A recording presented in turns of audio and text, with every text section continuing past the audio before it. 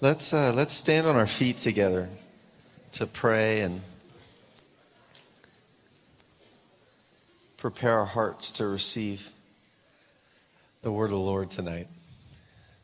Who's hungry to hear the voice of Jesus? Yeah, I want to invite us all to pray, even corporately, that God would speak. You know, like we're all on the same team of wanting to press in and incline our ears, that the word of the Lord would come forth with purity and power in a way that would be transformative. And that we would just pray together in that vein, and we would ask the Lord. And so I just want to invite you to even maybe pray out loud, softly.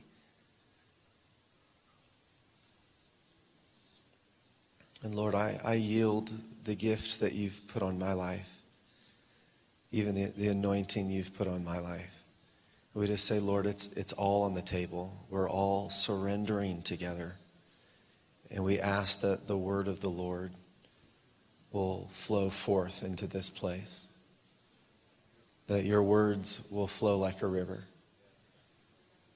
Like it says in the book of John, that if we believe in you, out of our innermost being will flow rivers of living water.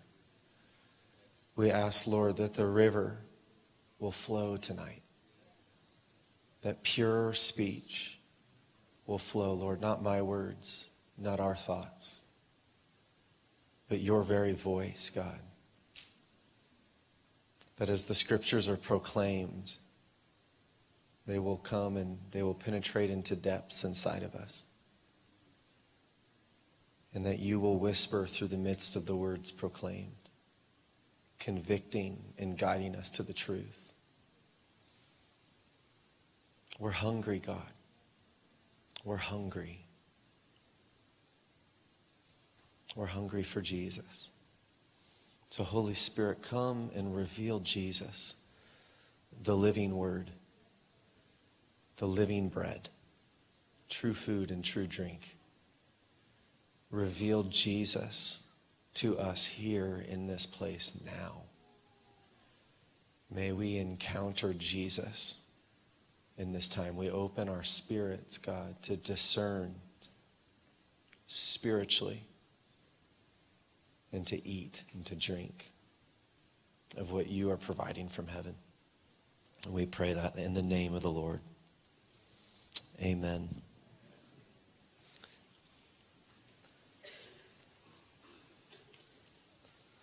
I'm going to read a lengthy portion from the book of Acts.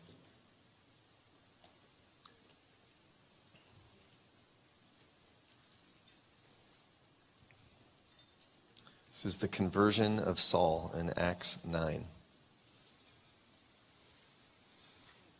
Now Saul, still breathing threats and murder against the disciples of the Lord, went to the high priest and asked for letters from him to the synagogues at Damascus, so that if he found any belonging to the way, both men and women, he might bring them bound to Jerusalem. As he was traveling, it happened that he was approaching Damascus, and suddenly a light from heaven flashed all around him. He fell to the ground and heard a voice saying to him, "Saul, Saul, why are you persecuting me?" And he said, "Who are you, Lord?" And he said, "I'm Jesus, whom you are persecuting. But get up and enter the city, and it will be told you what you must do." The men who traveled with him were speechless, hearing the voice, but seeing no one. Saul got up from the ground, and though his eyes were open, he couldn't see anything. And leading him by the hand, they brought him into Damascus, and he was 3 days without sight, and neither ate nor drank. Now there was a disciple of Damascus named Ananias, and the Lord said to him in a vision, "Ananias." And he said, "Here I am, Lord." And the Lord said to him, "Get up and go to the street called Straight, and inquire at the house of Judas for a man from Tarsus named Saul, for he's praying, and he's seen in a vision a man named Ananias come in and lay his hands on him, so that he might regain his sight." But Ananias answered, Lord, I've heard many things about this man, how much harm he did to your saints at Jerusalem. And here he has authority from the chief priest to bind all who call on your name. But the Lord said to him, Go, for he is a chosen instrument of mine, to bear my name before the Gentiles and kings and the sons of Israel. For I will show him how much he must suffer for my name's sake. So Ananias departed, entered the house, and after laying his hands on him, said, Brother Saul, the Lord Jesus, who appeared to you on the road by which you were coming, has sent me so that you may regain your sight and be filled with the Holy Spirit. And immediately there fell from his eyes something like scales, and he regained his sight.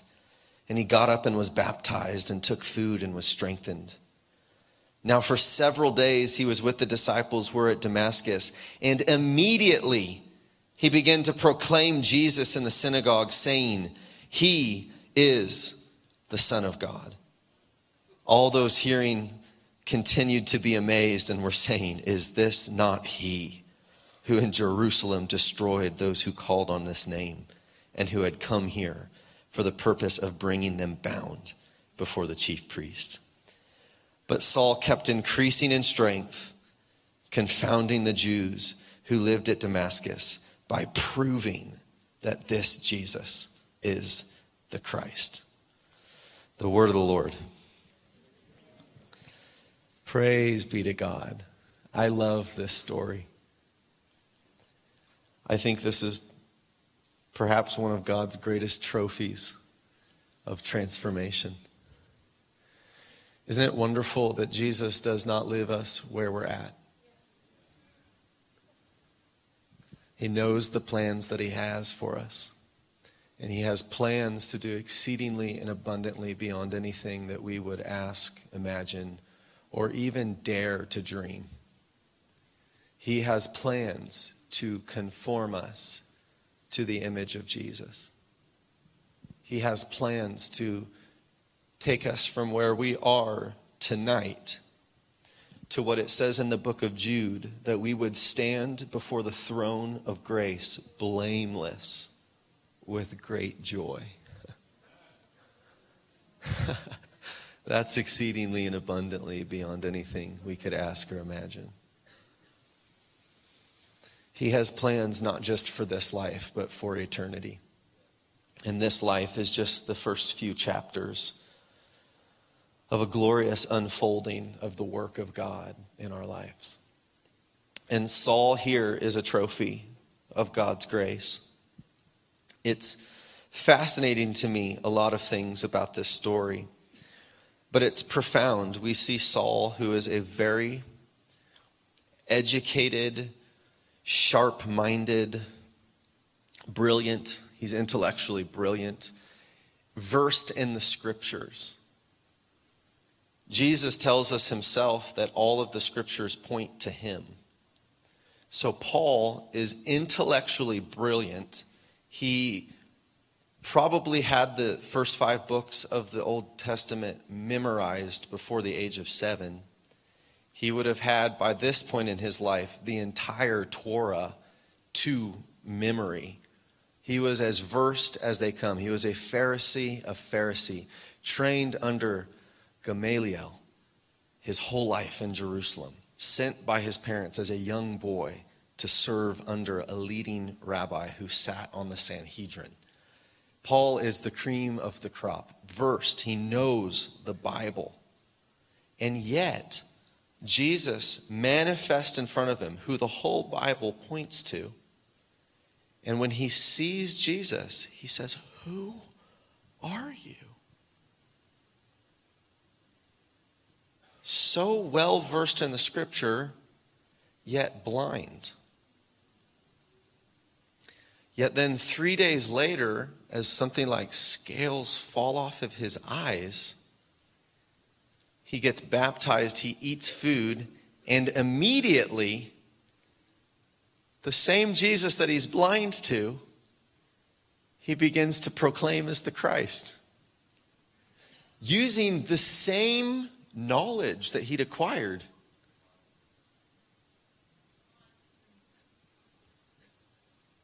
What happened? He received a new mind.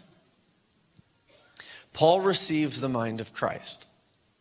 Paul, in this moment on the road to Damascus, was baptized with fire, which would speak to holiness or purification. He was sanctified. So as he's baptized in fire, literally, to the point that he can't see, something transformed inside of him. Though he was the same, he was completely different. Though he had the same education and upbringing, he was completely different. Though his mind still functioned in a way, it was the same mind, it was a new mind. This is the same Paul who coins in 1 Corinthians chapter 2 that we have the mind of. How do you think he learned that? He received it. Paul received a new mind. Say a new mind. Say, I need a new mind. We do. We need a new mind. We need the mind of Christ, not the old mind. A couple weeks ago, we talked about walking by discernment. Who was here? Last week, the Lord gave a word on the cross, and that the cross stands before the old creation and the new creation, and the cross, which crucifies the old creation, is the pathway to the resurrection into a new creation. So walk by discernment. We're to be led by what we discern at the spiritual level. We have a regenerated, recreated spirit. It says anybody who believes in Jesus has become a new creation in Christ. So we have this spiritual man inside of us. Paul would call it the inner man. The inner man is designed to perceive the leadership of the Holy Spirit, the conviction of the Spirit. And as we discern the will of the Lord, we walk by that will. I want to merge this idea of walking by discernment and then this message of how the cross is what bridges us from old creation to new creation, and talk tonight about a sanctified mind. Say sanctified mind. Oh God, sanctify our minds tonight. Do it again. Do Acts 9 again in us tonight, Lord. Would you sanctify our minds? So Paul is sanctified as he experiences the Lord Jesus. Sanctification is an interesting term. I've heard it defined in 3 ways. There's 3 stages of sanctification. Say it after me. The first stage is positional, progressive, ultimate. What is positional sanctification? This is what takes place at salvation. You put your faith in Jesus. You confess him as Lord. He forgives you of your sin, and he creates a new thing inside of you, a identity that is actually in Christ, a spiritual being that Ephesians says right now is seated with Christ in heavenly places. Anyone in this room that's been born again, right now, we together are in Christ at the right hand of God. We're here on earth. I don't know how, but something that's more real even than earth. We're in Jesus. Positional sanctification is the reality that we have been made righteous. It says that in 2 Corinthians 5 that God made Jesus sin so that in Jesus we would become the righteousness of God. So sanctification is just a word that means to be made righteous, to be made holy. So we have positional sanctification in the Spirit. Another good way to understand positional sanctification is potential. Say potential. There is spiritual seed, the promises of God, the word of God, the parable of the sower. The seed is sown and the seed is in us, But until the seed bears 30, 60, and 100-fold, it's in potential form. So there's positional sanctification, then there's progressive sanctification, which is the realizing of the potential of the seed. This is when this starts to actually manifest in our lives. And then there's ultimate glorification. When we see him, we'll become like him. We'll be face to face, and there will be an ultimate transformation, a transfiguration even. We'll receive new bodies. We will be resurrected from the dead. That's core Christian doctrine. And like Jesus, he had a new body, but it was a different body. So he walks through the wall, John 21. He's eating fish, and they're touching his scars, but they're sitting there like, we think it's him. Have you read this? Mary's in the garden, and she's like, it was the gardener. Then he says Mary, and she realizes it's Jesus. He makes fish on the Galilee, and John's like, Peter, it's Jesus. He's about to go back to heaven, and they're all standing around, and it says, and some of them were still questioning if it was him or not. That's kind of trippy. He had a new body that somehow walked through walls. It was a resurrected body. It was a new creation. Jesus' new body, it's prophesying to us of the glorification, that we will be raised from the dead and we'll receive new bodies. We will be a part of a new creation. The old creation will pass, is what we talked about last week. The cross will crucify the old, but it is the door of hope into the new, so that we can step into the glory of the resurrection in a new heaven and a new earth. I hope this is not too heady. So sanctification, progressive sanctification, is the process of letting the cross have its way in us, so that what is in potential form will start to materialize in us bodily in this life. We will actually start to be transformed. We'll receive a new mind, a new soul, a redeemed soul, redeemed emotional capacity, a redeemed will that's no longer in independence, but in submission to the leadership of the Lord. A redeemed mind that thinks and takes every thought captive to the obedience of Jesus. We think like he thinks. A redeemed emotional capacity where our compassion and our feelings are aligned with the feelings of God.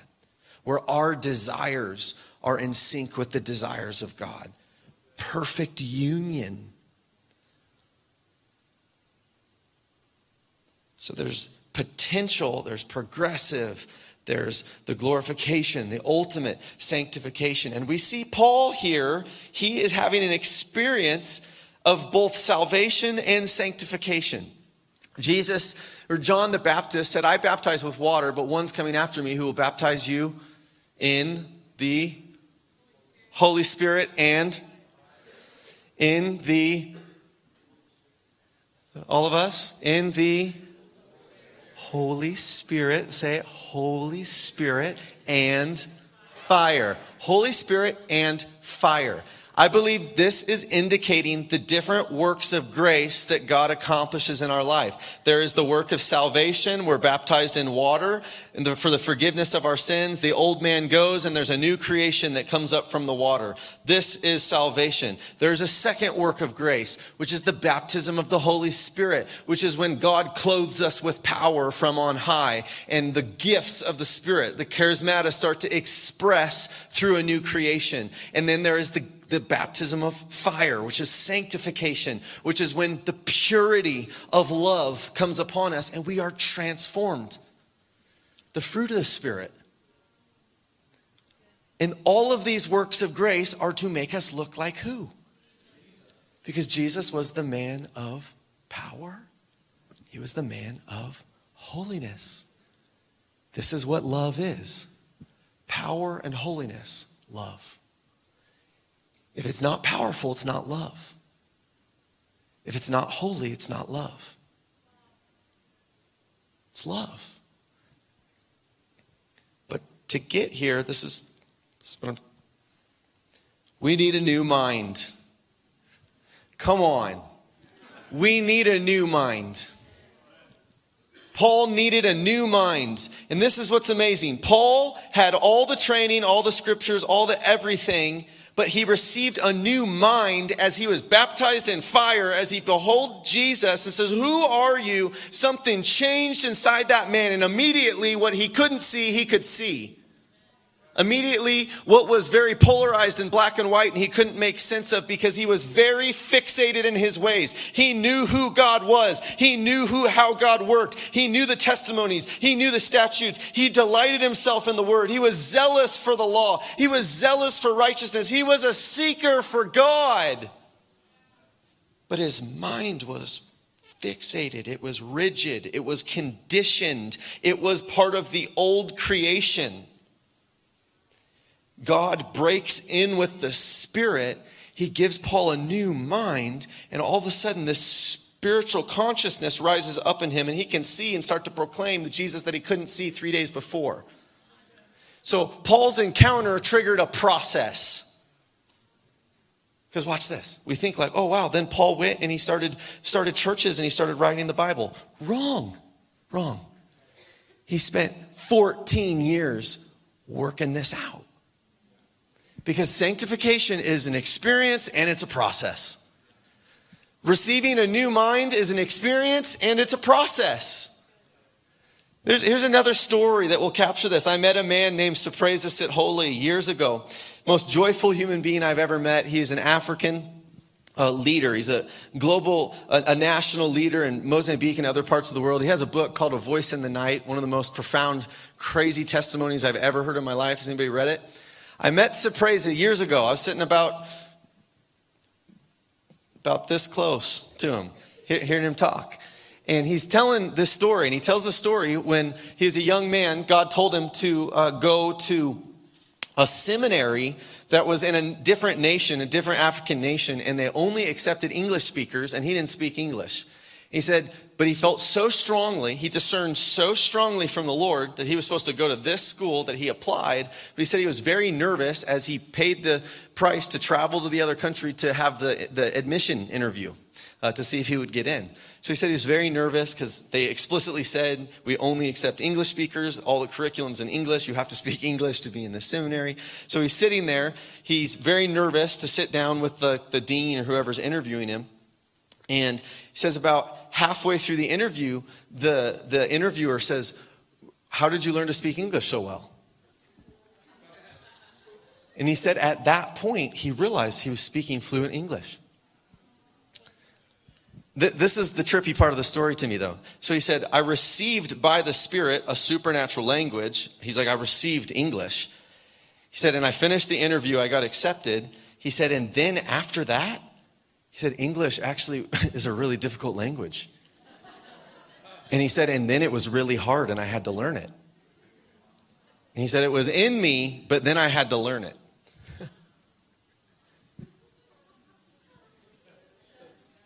Try to comprehend that one. Paul received a new language. It was the same syllables and the same sounds and the same scriptures and the same things that he had been reading, but he received by the Spirit a new language. He received a new mind, a new processing system. And though he immediately began to speak out in the name of Jesus, he wasn't ready. Because sanctification is an experience and a process. And he had to work out for the next 14 years. He had to learn how to live out of a new mind and not revert to the old patterns. Right? Paul was a profound preacher, meaning that everything he preached to the churches came out of his own experience of what he lived. So when he says in Romans 12, don't be conformed to the patterns of the world, but be transformed by the renewing of your mind, he was speaking from very personal experience. He had an encounter with Jesus on the road to Damascus when the fire of heaven came upon him. And there was a new consciousness. There was a new mind imparted to him. He had access to the mind of Christ that he did not have access to before. Somehow there was revelation that started just spinning inside of him, and all he could see was Jesus and the same scripture. But he had to work it out. He had to actually edify and be strengthened, because sanctification, progressive sanctification, is a process that involves partnership. Say partnership. We are a royal priesthood. Priests are partners. God is looking for partners. God is not looking for people that he has to do everything for. He wants partnership. He wants connection. He wants to walk with us on the road to Emmaus. He wants to be with us in a process of transformation. Paul spent 14 years in a process learning how to transform his mind and actually become a spiritual man.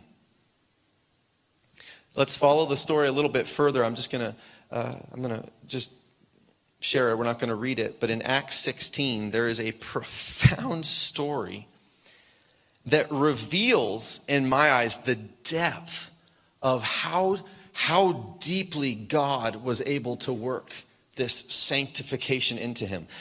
How deeply Paul yielded to the work of the cross. Because if we want a new mind, the old one has to die. That's what repentance is. It is a putting to death to old thoughts and paradigms. How does the old mind work? It's rigid. It's inflexible. The old mind works in dichotomies. If you want to think how the old mind works, look at American politics.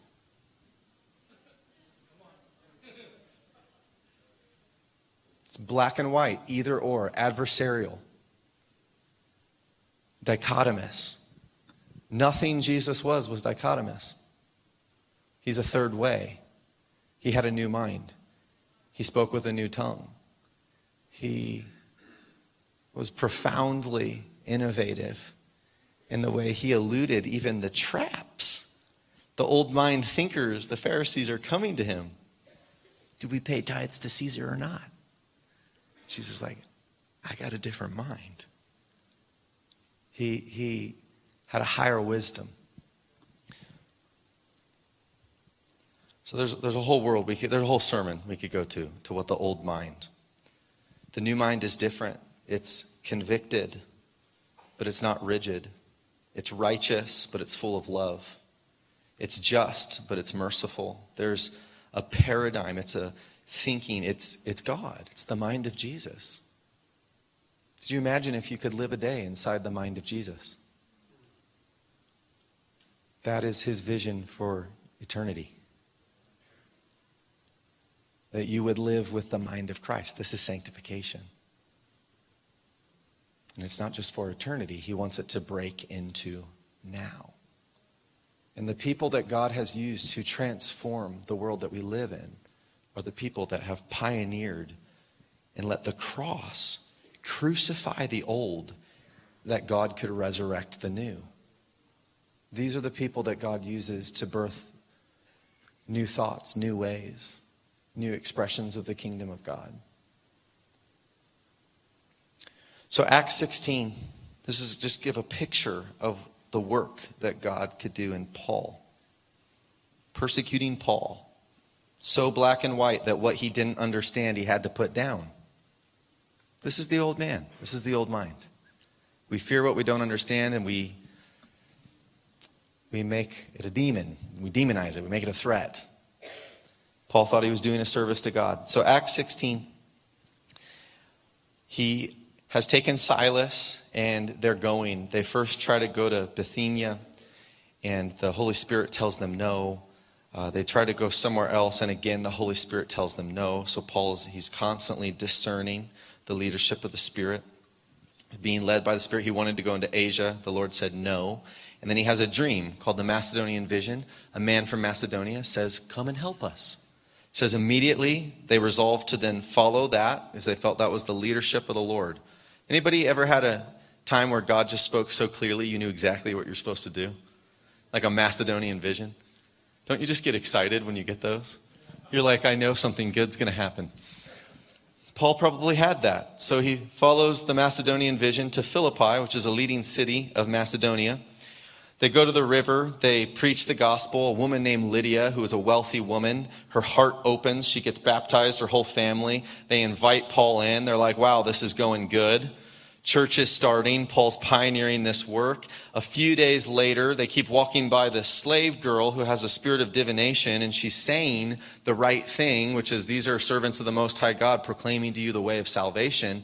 But Paul gets annoyed because he perceives it's not the right spirit, it's the wrong spirit. And after a few days, he said he gets so annoyed that he rebukes the spirit and says, leave in the name of Jesus. And the spirit leaves. And the owners of this slave girl get so upset because she was bringing so much profit that, when Jesus says, if you cast out a demon, it goes gets 7 more wicked than itself and tries to come back. They all come at Paul. So these owners get so upset. They go to the city magistrates. The city magistrates, in a fury, take Paul and Silas, strip their clothes off, flog them and beat them. And then they get put into the inner prison, which would have been the worst place of the prison. And it most likely would have been at a low point, and it would have been full of feces, and it would have smelt like the worst thing you've ever smelt in your life. Macedonian vision, inner prison. Beaten, bloodied, and bruised, sitting in a cesspool.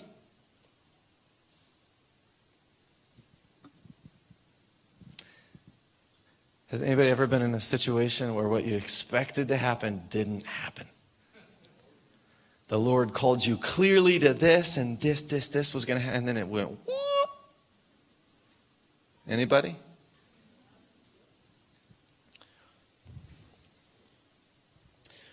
The Lord wants to lead us places that our soul, meaning our mind, our natural emotions, would never go. God wants to lead us to inner prisons sometimes.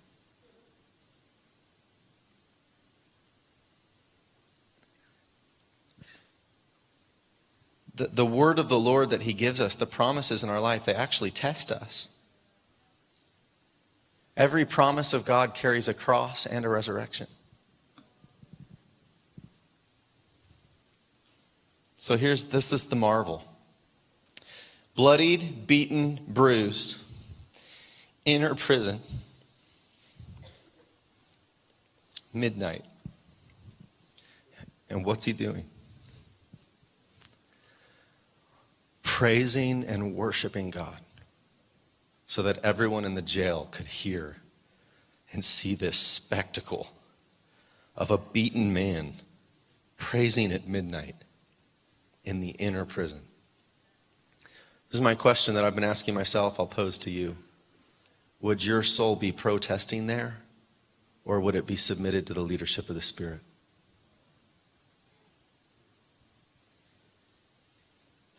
I could easily see my soul. I'm pretty holy, but I could imagine my soul throwing a bit of a pity party. I didn't go to Bithynia. I didn't go to Asia. I followed your direct word to Philippi. I led that woman to the Lord. I started a church. I set this woman free. And now I'm sitting here beaten and bruised in a cesspool. Where are you? Anybody? I could just imagine myself being tempted to whine. But here we see a picture of sanctification.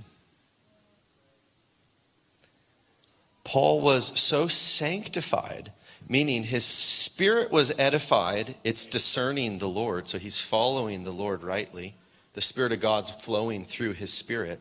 But then his soul, he has a new mind. He has a different way of processing things than what most human beings would process.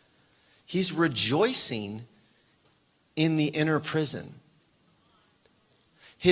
Meaning that his mind, his thoughts, his soul, his emotions actually trusted the leadership of the Spirit. Right? And God's not like this Gnostic God. I love this story, so let's just keep following it. Like, God isn't just like, it's all about the Spirit, and it doesn't matter. Like, no, I think God cares when our bodies are bloody and bruised. I think God cares like when we're hurting. But Paul is entrusting himself to the Lord. He's worshiping as he is leaning into the leadership of the Spirit, and he's doing a very profoundly prophetic, countercultural thing. Like, it's unimaginable outside of God that you would be worshiping at this hour. He's worshiping. The Spirit of God descends, shakes the prison, and all the bonds are broken. The story gets more amazing. Did Paul leave? What? You broke the chains. He didn't leave. He didn't leave, which I believe you can read into it that the Holy Spirit didn't tell him to leave. The jailer would have been murdered. That's the Roman way. If a prisoner escapes, it's your life for his. The jailer awakens. He gets afraid that all the prisoners escaped. He gets a sword. He's going to kill himself right on the spot rather than face the public shame. And Paul cries out, "Hey, I'm still here. I'm still here." And he preaches the gospel to the jailer. But this is what's amazing. The jailer takes Paul and Silas that very hour. And after getting baptized and saved, he himself washes the wounds of Paul. God cares for the spirit. God cares for the soul. But Paul had a trust that I can trust the Lord. Even if he leads me to an inner prison, I will still praise him because he's better than I think he is. What a picture of a sanctified mind. He just thinks different than most Christians think. Because the potential had become progressed. It had become realized in this man, Paul. Wow.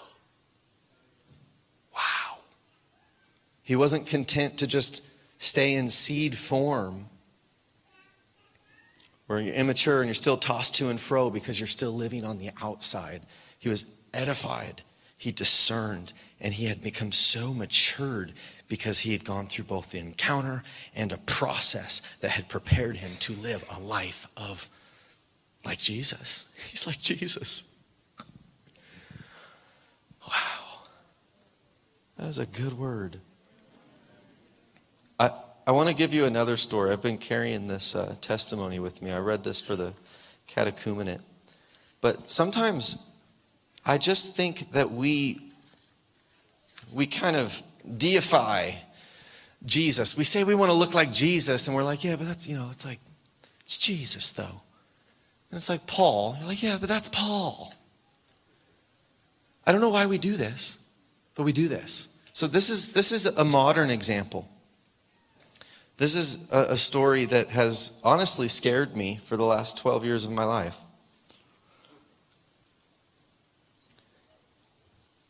And I love this story because if I'm probably leery to put too much form around a vision for sanctification.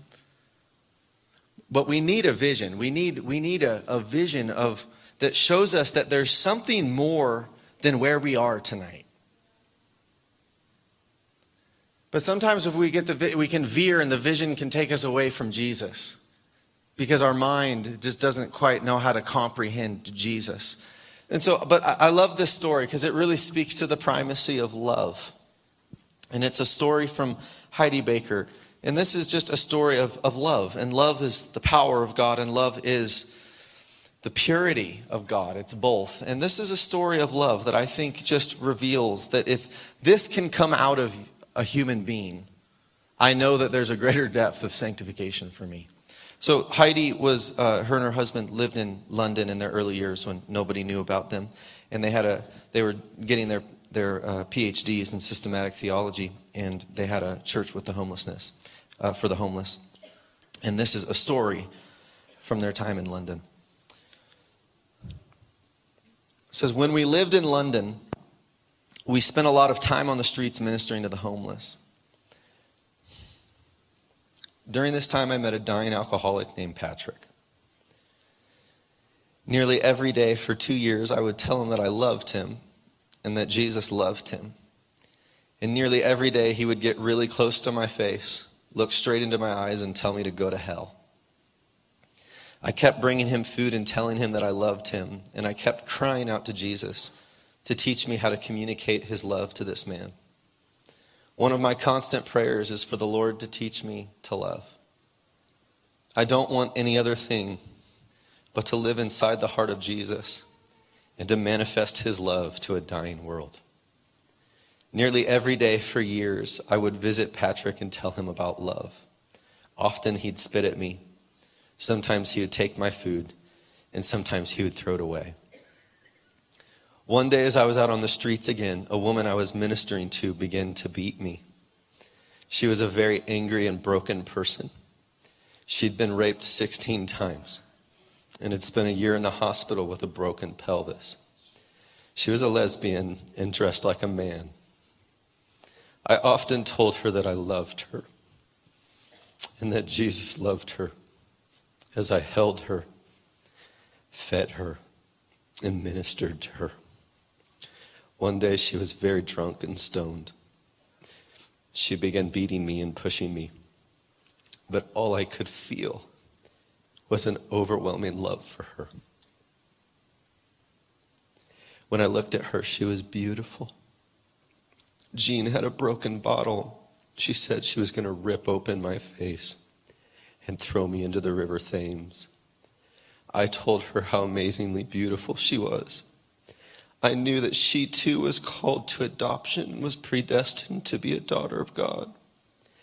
As she told me she was going to kill me, all I could see in her was beauty. I told her I loved her.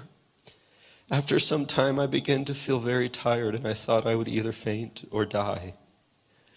I told God that whatever happened, I wanted his love to be known in that place. Patrick was watching all this happen, and eventually he said he was calling the police. I told him not to because I didn't want Jean to go to jail again. Then that man, who for 2 years had told me to go to hell, came and rescued me from her. For 2 whole years I'd loved him, but he couldn't see, understand, or feel that love because there was too much pain in his own heart. Patrick grabbed me away from Jean, started sobbing on the street, and said, "For years you told me Jesus loved me. Now I've seen his love and I want him." We just held each other as he fell apart. He held me and I held him. In his dirty clothes and his scabies, lice, and alcoholic state, I just held him. He met Jesus that day because he saw love. I believe we've complicated the gospel. Jesus wants to reduce us to the simplicity of love. My cry is to be hidden inside God's heart so fully that I manifest his glory and never touch it. I want to be so wholly hidden inside him and love like him, manifesting his love tangibly to the lost, dying, and broken. I want to be his fragrance everywhere I go and love, not just with words, but in action and truth. A week after Jean tried to kill me, she came to my house with a dozen roses and said, "I'm sorry I tried to kill you. I want Jesus." What a wonderful day. She got set free from all her anger and pain and came home to the Father's house.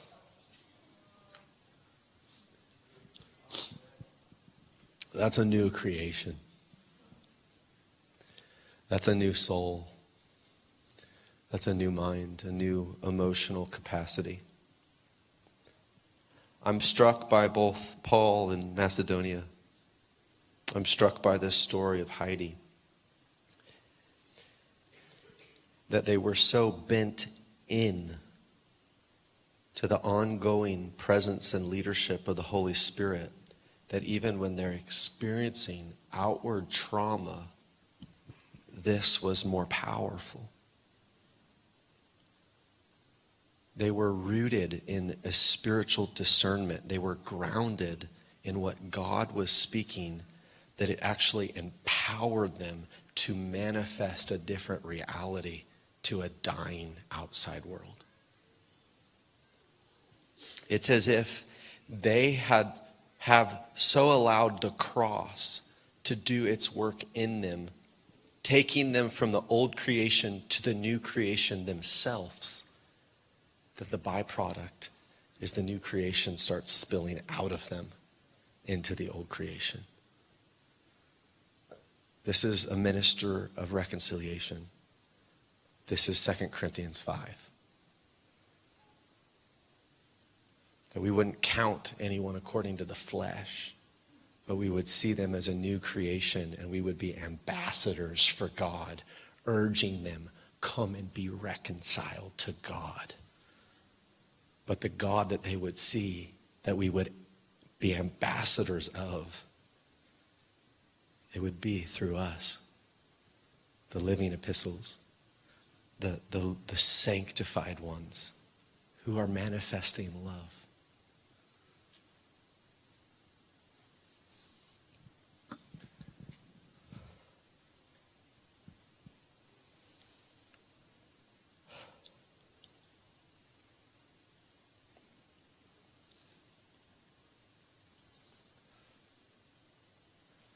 What a vocation we've been given.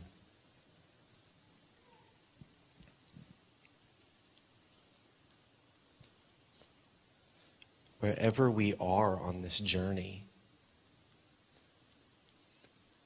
what I desire to provoke in us tonight is an appetite that there is something more. There's more of God for you, and there's more of you to give to God. The cry of the sanctified heart is, I want Jesus. I want to be close. I want to be connected. I don't want anything of the self-love, the old mind, the old man, because it's these things that form a shell, a veneer, that fragment our relationship with the Lord.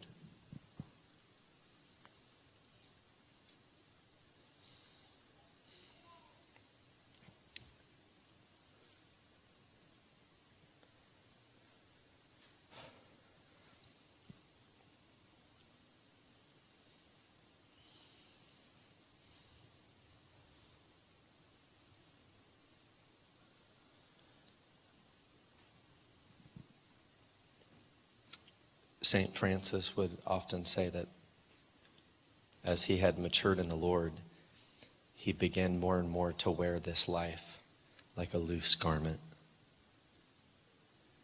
Meaning, there was a measure of detachment that he started to experience from the things of this world. Not a detachment that would render him ineffective, but rather an attachment that would make him a detachment that made him profoundly effective. Paul, you see this same sentiment when he's talking about how his desire is actually to depart and be with Christ, for that's very much better. But it would be better for your sakes, the church, that I press on, because it would mean fruitful and painful labor for me.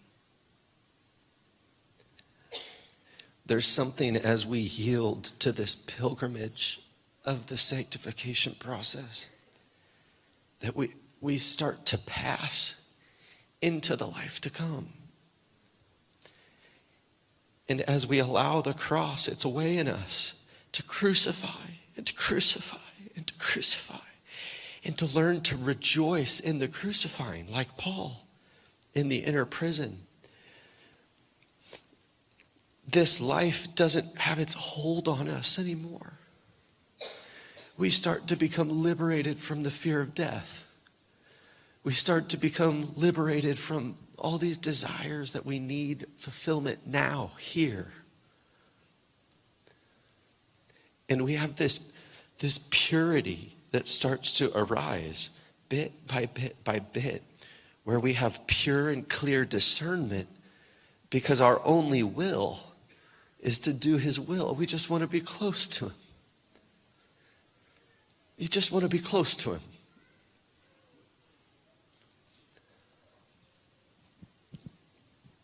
This is an encounter and a process. And I would even say it's encounters. You read the book of Acts. In Acts 2, they get filled with the Spirit. 3 chapters later, they get filled with the Spirit. In fact, you just keep reading the book of Acts and just keep saying, filled with the Spirit.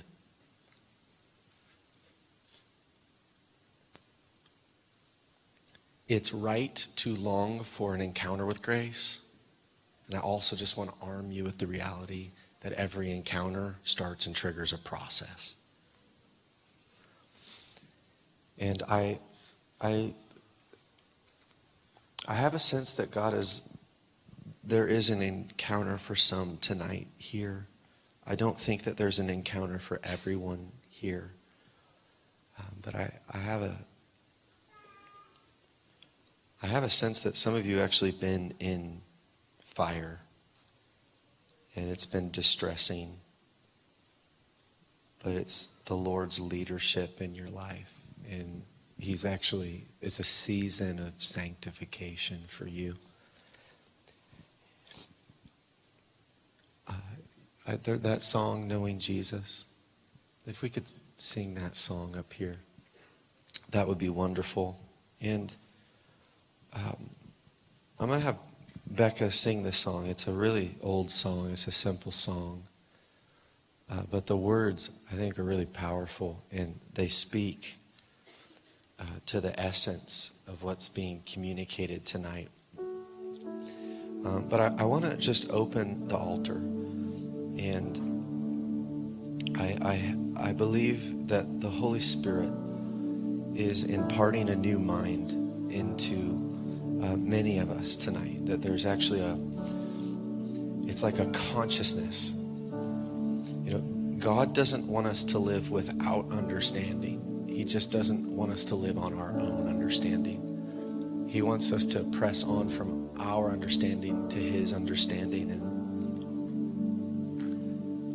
I feel like there's the cross tonight. The cross is imparting a new mind, the mind of Christ, a new consciousness, a revelation, but it's something of his presence. And I just want to invite you that as Becca's singing, if you feel prompted to respond and just position yourself in humility before the Lord, that says, God, I recognize that where I am is not where I'm going to end. It's not where I want to end. I want to press further. I want to give more of myself and open to your sanctifying, transformative work in me. I'm going to invite you to come and kneel, or you can lay. And we'll have a ministry team that will just kind of float tonight and lay hands.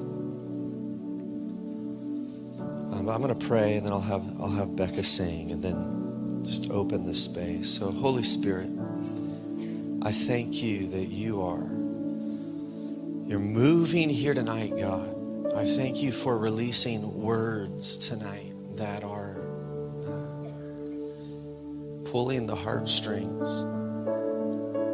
I thank you for examples in the faith like Paul Heidi, that they prophesy to us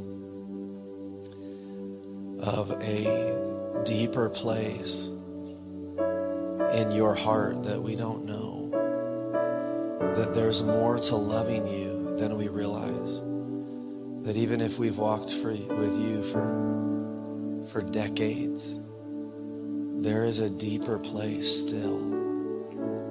There's a more profound work of grace available.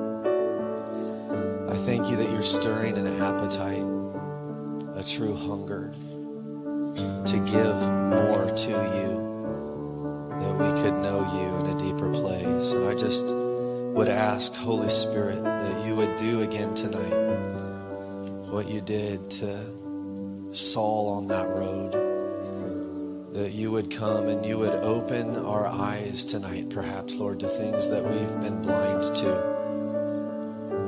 There's some of you that you've been stuck. I see it really clearly. You've been stuck and fixated. There's been a certain fixation, a dilemma that you've had in your relationship with the Lord. It may be theological, it may be moral, it may be. But God is wanting to liberate you from this polarizing fixation, this argument in your mind. There's a repenting, there's a yielding to the work of the cross for you. And I feel like there's 2 or 3 people, you're really struggling. You feel prompted to come forward, but there's a resistance. And I just feel this tender encouragement from the Lord that you can do it. And it's not for anybody else, it's for me. It's for me. The Lord's just wanting to bring a breakthrough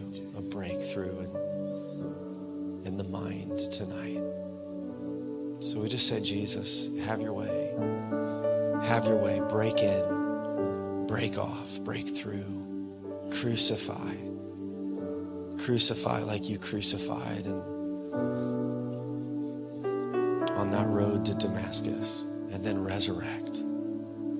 Resurrect, God, as only you can.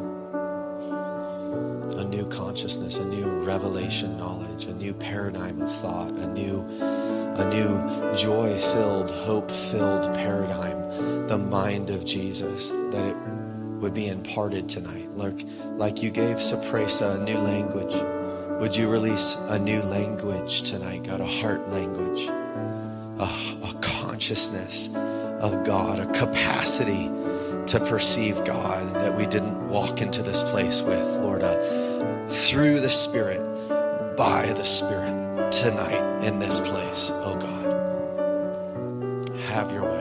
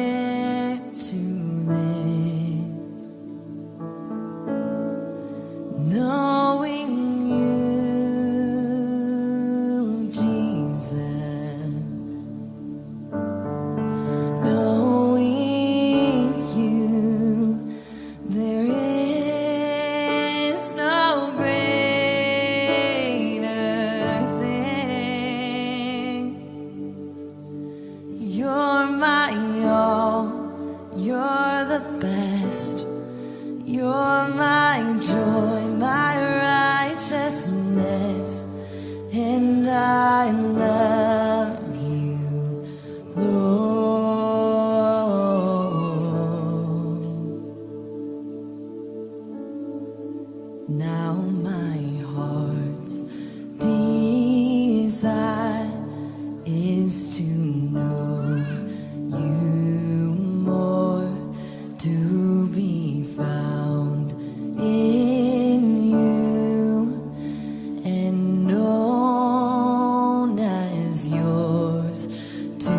possess by faith what I could not earn, all surpassing gift of righteousness, knowing you, Jesus, knowing you, there is no greater thing. Oh, you're my all, you're the best, you're my joy, my righteousness, and I love you, Lord.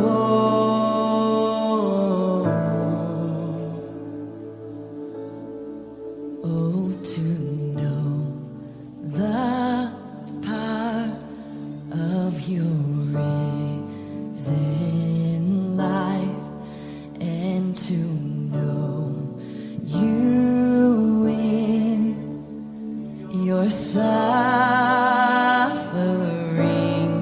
to become like you in your death, my Lord.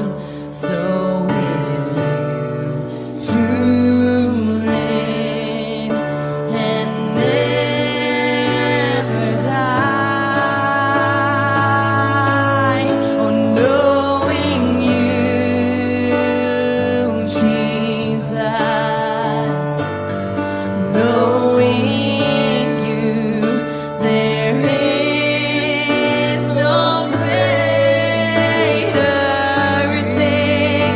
Oh, you're my all, you're the best, you're my joy, my right. You're my all, you're my all, you're the best, you're my joy, my righteousness.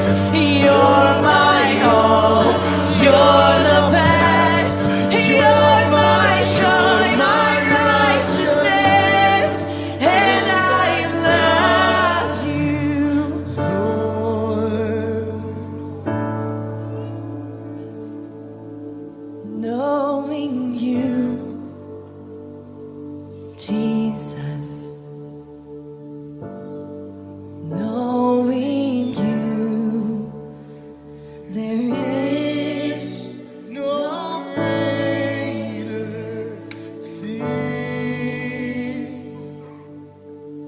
You're my all, you're the best, you're my joy, my righteousness, and I love you, Lord.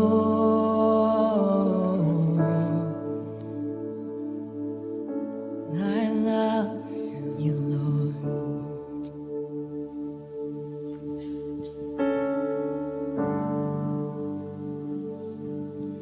I love you, Lord. Yes, God, we ask to receive by faith what we could never earn.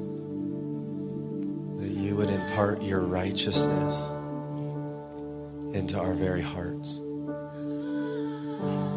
That there would be an inner witness of the work of the Spirit inside of us, that we could testify even now, Lord, to the inner witness of the divine Spirit working in this room, Lord, but that would not stop at an inner witness, but there would be an outer witness, a witness like Paul, a witness like Heidi, a witness that prophesies to the world around us, that there has been a profound transformation in that life.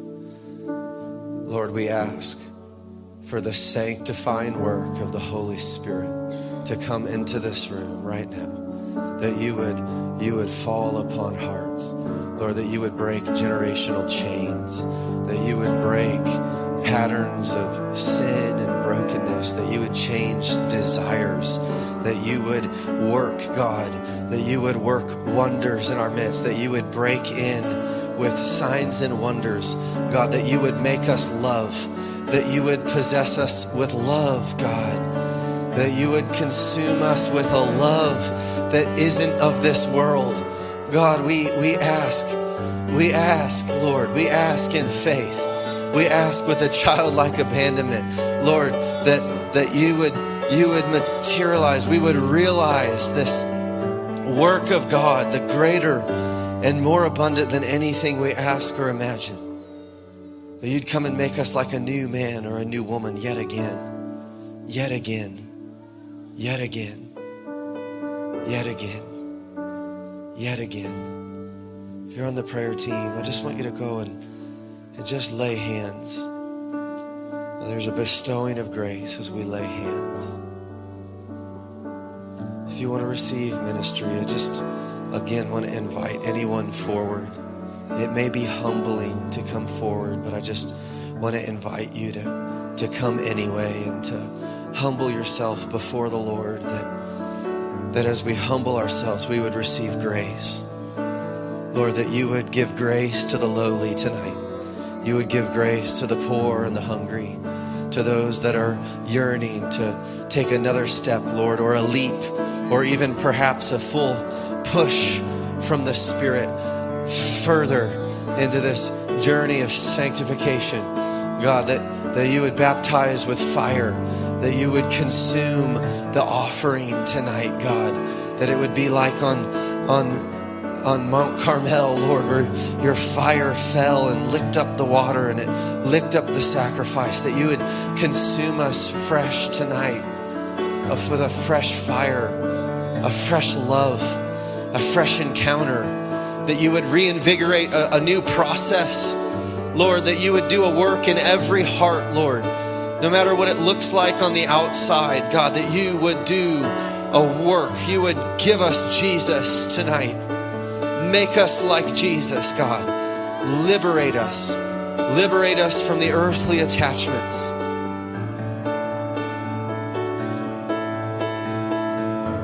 Liberate us, God,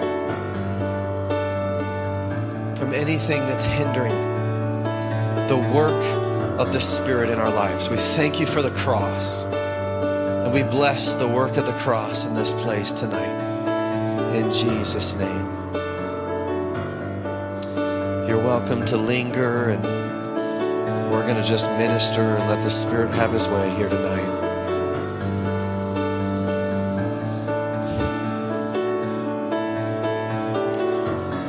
As you go, be blessed, and as you stay, be blessed. Don't need to be in a hurry to go, but as the Lord releases you, please go and go in the peace of Christ.